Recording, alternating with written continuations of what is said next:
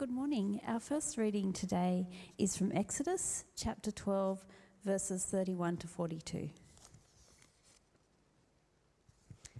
During the night, Pharaoh summoned Moses and Aaron and said, "Up, leave my people, you and the Israelites. Go, worship the Lord as you have requested.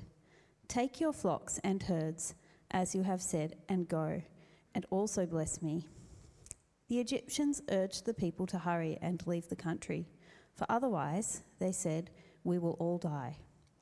So the people took their dough before the yeast was added and carried it on their shoulders in kneading troughs, wrapped in clothing. The Israelites did as Moses instructed and asked the Egyptians for articles of silver and gold and for clothing. The Lord had made the Egyptians favourably disposed towards the people, and they gave them what they asked for. So they plundered the Egyptians. The Israelites journeyed from Rameses to Succoth. There were about 600,000 men on foot, besides women and children. Many other people went up with them, and also large droves of livestock, both flocks and herds, with the dough the Israelites had brought from Egypt. And they baked loaves of unleavened bread. The dough was without yeast, because they had been driven out of Egypt and did not have time to prepare food for themselves. Now the length of time the Israelite people lived in Egypt was 430 years. At the end of the 430 years, to the very day, all the Lord's divisions left Egypt, because the Lord kept vigil that night to bring them out of Egypt. On this night, all the Israelites are to keep vigil to honour the Lord for the generations to come. Our second reading is from Galatians chapter 3, verse 15 to chapter 4, verse 7.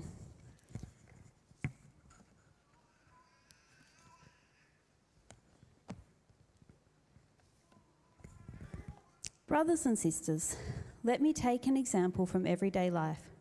Just as no one can set aside or add to a human covenant that has been duly established, so it is in this case. The promises were spoken to Abraham and to his seed. Scripture does not say, "and to seeds," meaning many people, but "and to your seed," meaning one person, who is Christ.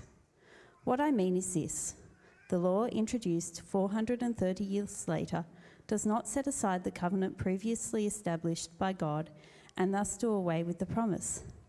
For if the inheritance depends on the law, then it no longer depends on the promise. But God, in his grace, gave it to Abraham through a promise. Why, then, was the law given at all? It was added because of transgressions, until the seed to whom the promise referred had come. The law was given through angels and entrusted to a mediator. A mediator, however, implies more than one party, but God is one. Is the law, therefore, opposed to the promises of God? Absolutely not. For if a law had been given that could impart life, then righteousness would certainly have come by the law. But Scripture has locked up everything under the control of sin, so that what was promised, being given through faith in Jesus Christ, might be given to those who believe. Before the coming of this faith, we were held in custody under the law, locked up until the faith that was to come would be revealed. So the law was our guardian until Christ came, that we might be justified by faith. Now that this faith has come, we are no longer under a guardian. So in Christ Jesus, you are all children of God through faith. For all of you were baptized into Christ, have clothed yourselves with Christ. There is neither Jew nor Gentile, neither slave nor free, nor is there male and female. For you are all one in Christ Jesus. If you belong to Christ, then you are Abraham's seed and heirs according to the promise. What I am saying is that as long as an heir is underage, he is no different from a slave, although he owns the whole estate. The heir is subject to guardians and trustees until the time set by his father. So also, when we were underage, we were in slavery under the elemental spiritual forces of the world. But when the set time had fully come, God sent his Son, born of a woman, born under the law, to redeem those under the law, so that we might receive adoption to sonship. Because you are his sons, God sent the Spirit of his Son into our hearts, the Spirit who calls out, Abba, Father. So you are no longer a slave, but God's child. And since you are his child, God has made you also an heir.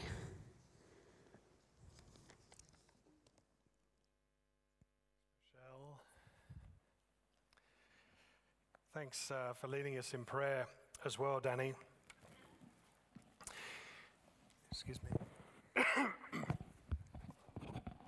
I do consider it a very great privilege to be able to come up here and share God's word with you week in, week out. I consider it a very great privilege to be able to not only be a member of the church family here, but to share special celebrations like we did at 8 o'clock, where our dear sister Afia, who is about to reach her 100th milestone of years on the planet, gave us the opportunity to celebrate in anticipation, and we got a very big cake, a cake that said happy 100th birthday Afia, and a cake that was designed to feed 100, and I think it was the biggest cake I've ever seen.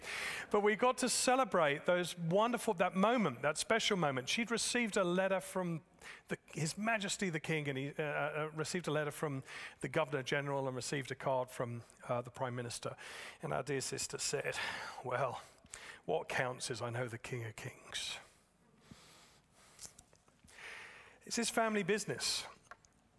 As a minister in the Christian faith, we're in the business of what's sometimes referred to, I kind of like it, don't like it, hatch, match and dispatch, or water, weddings, and wills. You know what I'm talking about. You know, the key moments in our family life. Baptisms and marriages, but also funerals. And today we're going to look at this Galatians passage under that title, Hatch, Match, and Dispatch, although when you look at it, it's actually the other way around. It's dispatch, match, and hatch. And so that's the structure for today. 3 headings. The first one, a last will and testament. The second one, a marvelous marriage. And the third one, adopted as God's children. And you remember, of course, in context, this is the letter to the Galatians, and we're in the middle section. In fact, this is talk number 5 of 9, right in the middle here of that section, remembering one gospel of a crucified Messiah creates a new multi-ethnic family transformed by the Spirit of God. That's where we're going across this letter. And the big idea for the whole series is one gospel for freedom forever. Let me lead us in prayer. Father God, as we come to your word, which is living and active and transforming our lives and the lives of many across space and time, such as they are, we thank you for the privilege of being in your presence.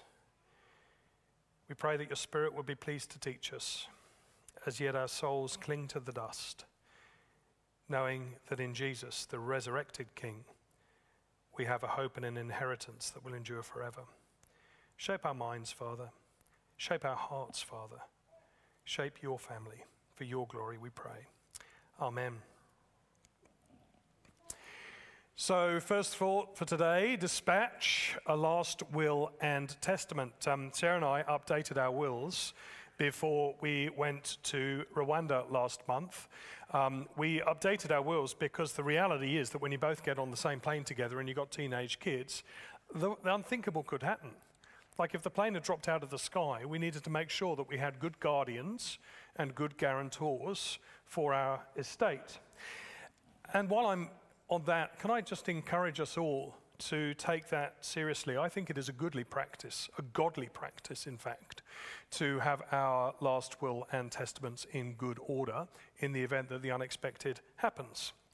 But when you make your last will and testament, you can add on bits while you're still alive, you know? You can add what's called a codicil. Actually, we didn't do that. We did that 5 years ago when we went away together, and then we just scrapped it and started again this time because things had changed. But once you're dead, that's it. There's no more revisions. Your last will and testament, that's your final say on the matter. Although, of course, some people may contest it. Once you're gone, you're done. And this is what Paul picks up on an everyday life illustration. He says, verse 15, brothers and sisters, let me give you this example from everyday life. Just as no one can set aside or add to a human covenant, read will or testament, that has been duly established, finalized, so it is in this case. Remember the case that he's talking about? He's talking about the covenant that God has established. In fact, what he takes here is an example of something called argumentum a fortiori, which basically means if the everyday one works, think how much more the big picture one works. From the lesser argument to the greater argument. From a human covenant that is frail and subject to brokenness to God's covenant, which is perfect and will be fulfilled. And he says, look, if we can do it in our wills and testaments, how much more can God keep his promise? And the promise was fulfilled, we read in verse 16, in one person. He talks about this covenant that God has set up, and he says the promises that were spoken to Abraham and to his seed. Note he says, Scripture does not say, and to seeds, meaning many people, but and to your seed. And isn't it lovely that Paul explains the Old Testament in Genesis for us so that we don't have to be guessing about who it relates to? He says this means one person, who is Christ. He's saying that this is Yeshua Messiah, the expected one for the Jew. He is saying that this is Jesus Christ, the only one for the Gentile. Jesus is the seed. The promise, you will remember, God made to Abraham that there would be land and nations and blessing is fulfilled in Jesus. And that promise, that covenant that God made, the promise was received by Abraham, the great forefather, by faith. And it was credited to him as righteousness. Notice for the promise, Abraham didn't work for it. Abraham didn't contribute to it. He just had to receive it as God's gift, as God's grace. And notice as well that there wasn't anything special about Abraham. In some ways, he was just a doddery old dude. But God loved him. God set his affection upon him. And God will be committed to his promise. Just as we, when we receive a will or testament from a beloved one who is gone, want to be very careful to execute that will as a guardian or as a guarantor, exactly in line with their desire. God's heart for his people is to give them exactly what he promised, and that is an inheritance of eternal proportions. That is according to his promise to Abraham through his descendant, Jesus, life and life eternal. That is the promise on offer, brothers and sisters, friends.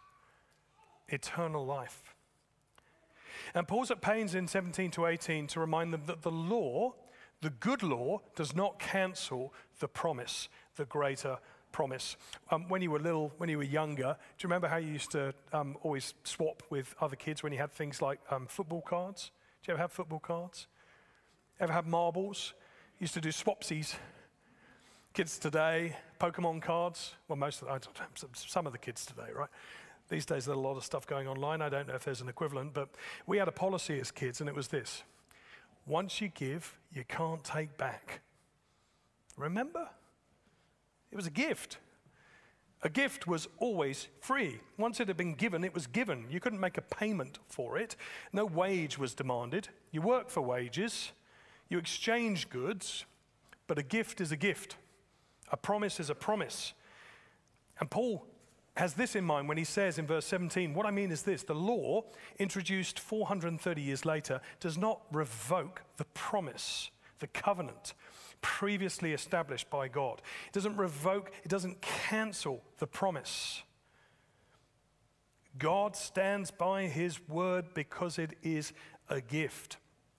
In fact, he goes on to contrast it and say, verse 18, for if the inheritance depends on the law, then it no longer depends on the promise.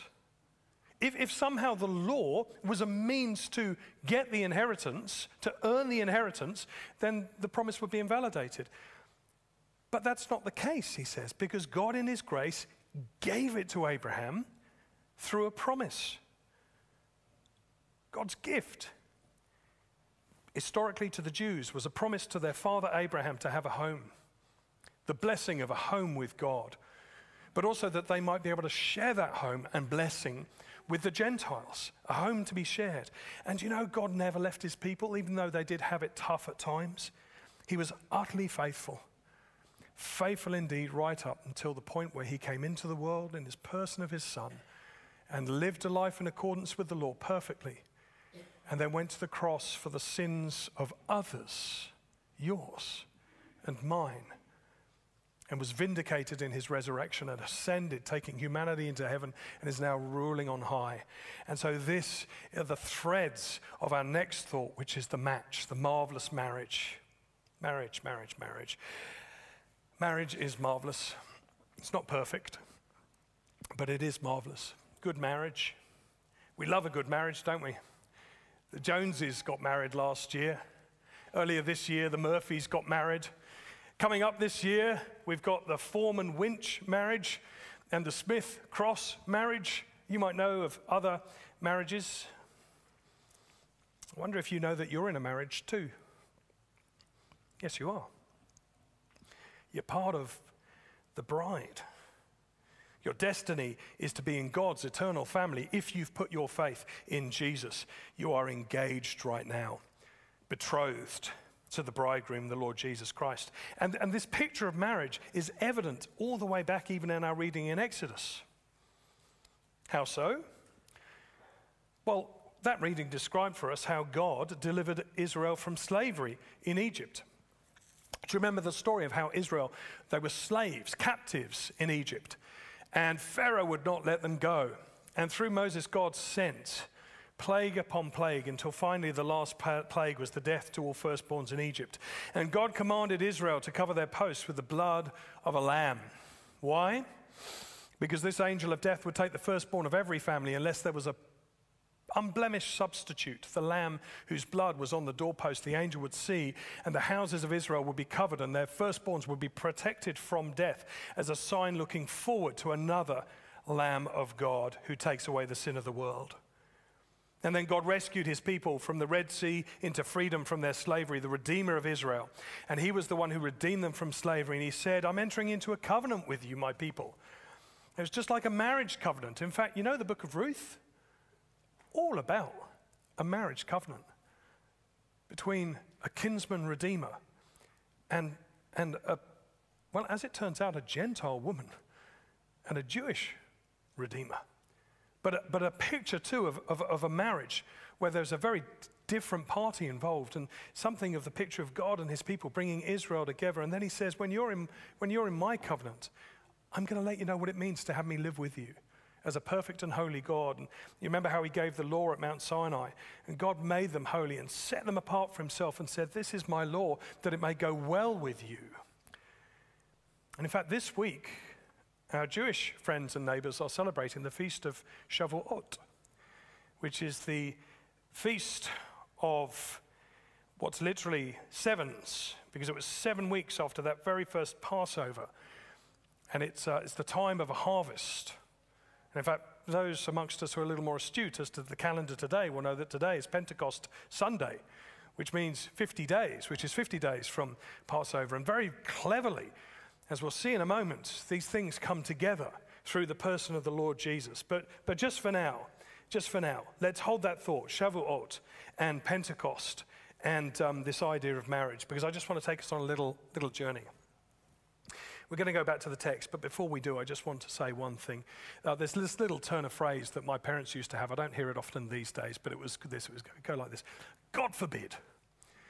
God forbid. Let me just give you an illustration of God forbid. I was out with my daughter yesterday, and we were going to get something for her, and I stopped at the shoe shop to look in the window, and I saw this. And I thought to myself, yes, there's a decent pair of shoes. Doc Martens, as they should be. Somewhere up the ankle, good quality pair of shoes, very expensive these days, but my word, they're good. I said to myself, yes, and then I saw this, and I said, God forbid. I mean, that's just wrong, isn't it? What is that? That's Doc Marten crossed with a sandal. I said, me gonato, which is the Greek for God forbid.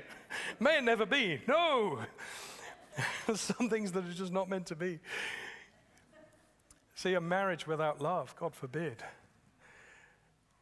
Or a law without a promise, God forbid. The promise has a purpose, the law has a purpose, and so Paul asks a rhetorical question, which takes us into considering the purpose of the law. Firstly, law as measure. He says, why then was the law given at all? He said it was given us, well, because of transgressions. Because nobody can keep the plumb line of the law. You know what a plumb line is? It's used for measuring. And it's dead straight, isn't it? They use lasers these days, but it used to be a weight on a piece of string. You know what crooked was because you compare it to the plumb line. And the law is there to say, human beings, your lives are crooked. You're not capable of living according to the plumb line, but you're going to wait for the seed to whom the promise referred has come. The law was given through angels and entrusted to a mediator. A mediator, however, implies more than one party, but God is one. When you had that read for you, that second half of 19 and 20, did you switch off a bit? Or did a question mark just appear in your head? I think it's like really coherent until that point. I go, what were you talking about, Paul? I found this quite confusing. Actually, lots and lots of ink has been spilled on these verses. It's one of, I think, probably the hardest verses in the whole of the letter. I think what it means is that the mediator is likely Moses.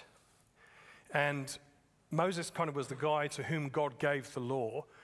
But I think when it's saying God is one, just have a look with me again. The law is given through angels and entrusted to a mediator. A mediator, however, implies more than one party, but God is one. Who's the one who made the deal with the promise? Do you remember back? With the vows? God took on one vow, and then who did the other vow? Was it Abraham? No, it was God, wasn't it? God looked after both sides of the deal because God is one. He said, you can't look after the promise, so I've got the promise for you. When it comes to the law, you can't look after the law. So what's the purpose of the law? Well, it's a measure. It basically says to us, we can't keep the law. You're going to keep getting it wrong. But is the law, verse 21, therefore opposed to the promises of God? God forbid. Because the law that had been given could impart life. Could it? No. If the law that had been given could impart life, then righteousness would have come by the law. So there would be no consistency with the promise. The law is not just the measure telling us that we can't keep it, but also it is looking forward to the one who could keep the promise. Scripture, verse 22, shows us that all have sinned. Sorry, we're coming on, thank you. All have sinned, verse 22. Scripture's locked up everything under the control of sin, so that what was promised, being given through faith in Jesus Christ, or perhaps the faith of Jesus Christ, might also be given to those who believed. It simply reminds us that there's not one of us who's good enough for God. Do you think you are good enough for God? Paul says no. We're under the control of sin. Jew or Gentile under the control of sin. What does that look like for the Jew? Well, it looked like they were locked up in slavery to the works of law to be made right with God. Separated from the Gentiles as filthy dogs, a diminished desire to share God with the Gentiles in order to fulfill their God-given vocation to commend their gracious God to the nations. What was it like for the Gentiles in that day? Well, they were locked up in slavery to man-made gods, and they were working to appease these man-made gods, and they slipped into idolatry and immorality, and the danger for God's precious people is that they kept being drawn to the practices of the nations, and they were leading God's people away and never had a heart to pursue the true and living God. And so we think Jews and Gentiles then, but what does that mean for us today? Well, it's exactly the same, isn't it? We're constantly looking for laws. We're constantly looking to do the right thing, to make us right with God, or to fill the gap. Or we are on the other side and we tend towards license and just think it's okay, I can do what I like. I don't have to listen to the word of God. So the law as a measure makes it impossible for us to measure up to, but we can look in hope to the one who would fulfill the promise of God. And here the law also operates as a mentor. If on the one hand it's a measure of failure, on the other hand, it gets the people of God looking forward to the faithfulness, verse 23, of Jesus who would come. You see, a coin, of course, has two faces, doesn't it? Do you remember coins? Used to keep them in our pockets. I don't hear as much jingling as I used to. Actually, I found some coins the other day, and I was taken aback. I was like, oh, yes. And you remember how coins on one side, they have tails, on the other side, they have heads? One takes us one way, one takes us the other. Likewise, the law. The law has two sides.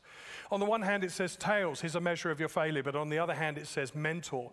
This word will look after you and point you to the one who can fulfill the law. Before the faithfulness of Jesus came, verse 23, we Jews were held in custody under the law, locked up until the faith that would come to be revealed.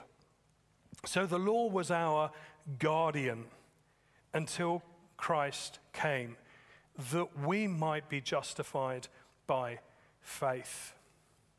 It's not like a strict disciplinarian. I don't want you to think of like Trunchbull or a matron or that, the sort of old schoolmaster who was a little bit too eager with the cane. Think rather of a dedicated bodyguard or a doting nanny. Think gracious guardian for the Jews, because the law was God's promises preserved to enable his people to keep faith in him. The paidagogos, that word for guardian, was literally the slave who would look after the child as they went to school and then came back again. Took care of them in the hope that they would eventually make it and come back to, until Christ, we could be justified by faith. You see, the law, measure and mentor, is fulfilled in Messiah. And today is Pentecost Sunday. And something wonderful happened at Pentecost. Do you remember in Acts 2? There's this extraordinary moment when, according to the promise of Jesus, the Spirit of God came upon his people. If Passover was the engagement between God and Israel, then Pentecost was moving closer to marriage.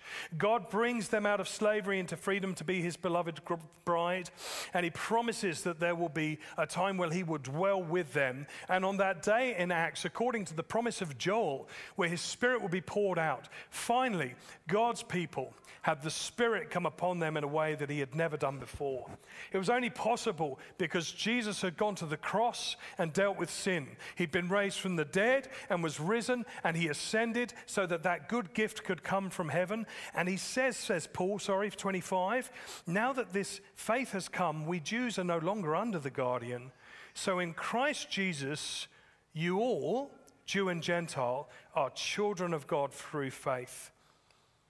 For as many of you have been baptized into Christ, have put on Christ-like clothing. Pentecost Sunday has historically within the church family also been known as Whit Sunday. Have you heard of that? Whit Sunday is short for White Sunday. And White Sunday was the day on which they used to do all the baptisms. When people had come to faith in Jesus, they would acknowledge that the Spirit of God had come to dwell in them.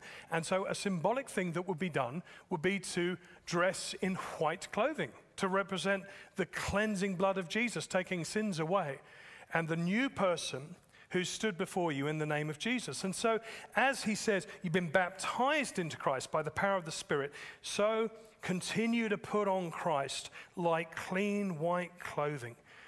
From the day that you would turn from your sins and turn publicly to Christ on the day of baptism, or these days confirmation, it was a day to remind us that there was one gospel that had been given both for Jew and Gentile in this covenant promise. And now by the power of the Spirit, God's people were enabled to declare just who Jesus was. And so now, verse 28, there is neither Jew nor Gentile, slave nor free, male nor female, for you are all one in Christ Jesus. That doesn't mean to say those differences disappear. There's still Jews and Gentiles. There's still males and females. There's still some of us who are working for our wages and others who've retired. Some of us never had to work a day of our lives. What lucky free people we are. And what a lovely raspberry that was in a timely way. But the reality of being one in Christ Jesus is that any barriers that existed previously have gone. There are no barriers. We are one in Christ Jesus. If you belong to Christ, then you are Abraham's seed and heirs to the promise. And so what does that promise mean? Well, thirdly and finally, and very quickly, although I'm going to slow us down at the end, we've been adopted as God's children. You've heard it said that this is National Reconciliation Week, but there is a far deeper reconciliation available to every single human being, whoever would believe it. The possibility's been opened up by the way in which Jesus fulfills God's promise. Jesus never cancelled the law of God. He fulfilled the law of God and did it perfectly. And so as we consider what it means to be adopted as sons and daughters of our Father in heaven, I'm just going to give us a really brief summary of these verses in chapter 4 in the words of another commentator. We're going to look at this again next week, but it's kind of the bridge between the two chapters, and I want us to just spend a bit of time reflecting on this. This is from a paper by Don Robertson. He was a former bishop in the diocese here, and he writes in this paper the distinction between Jewish and Gentile believers in Galatians this. And essentially he's summarizing the words of Paul in verses 1 to 7. He says this, and I quote, it's on screen. "The status of you Gentiles as sons of God rests through your faith in Christ on the Abrahamic promise. But all of us, we Jews, no less than you Gentiles, were in a kind of slavery prior to coming to Christ. All of us were in slavery to the rudiments of the world. For us Jews, this was seen in our being under the law. For you Gentiles, it was your slavery to your false gods. Now we Jews were redeemed from our bondage by Christ, and as a consequence, all of us were able to enjoy acceptance as sons of God." You may be a son or a daughter of God the Father through Jesus. You see, we talk a lot, I think, about reconciliation between people horizontally. So-and-so needs to be reconciled with so-and-so.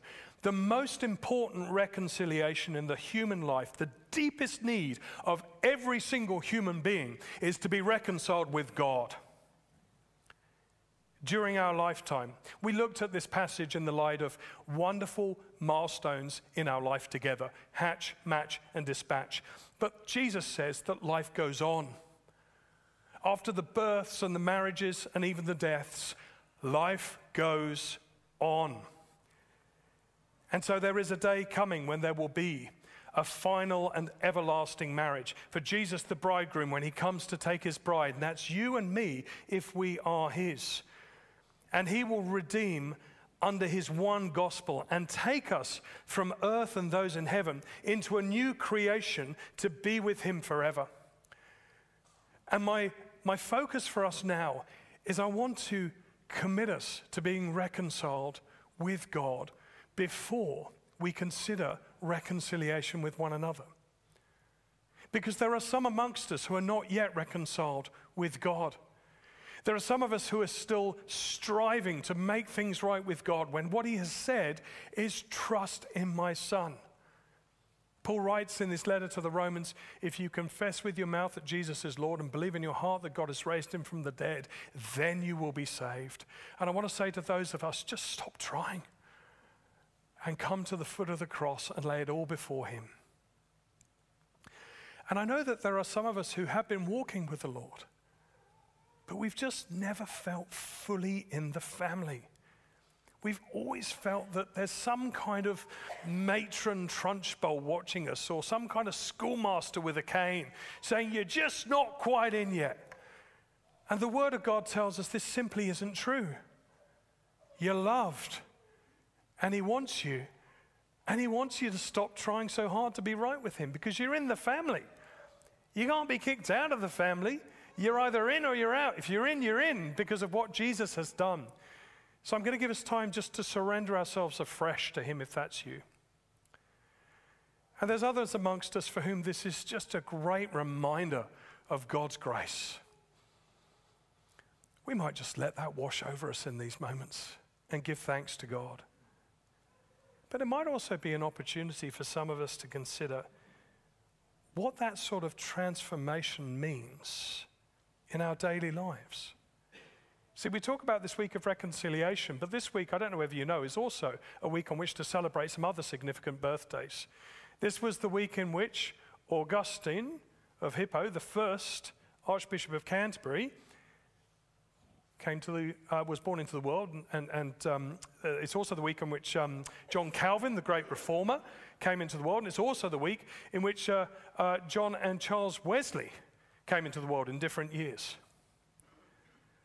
And each of those people spent many years desperately trying to make themselves right with God until one day they understood that Jesus is the one who'd done it for them all. And you remember their names, right? They became prominent preachers of the one gospel. And I wonder whether for some of us it might be that as an adopted child of God, we just need to step up. Not because in some way that's going to right us with God, but because this is the season to get a new stride.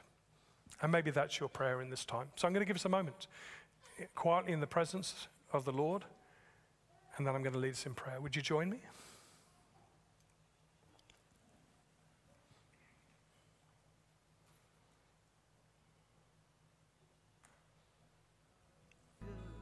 Gracious God and loving Heavenly Father, thank you so much for sending Jesus into the world to live the perfect life that no one else could live,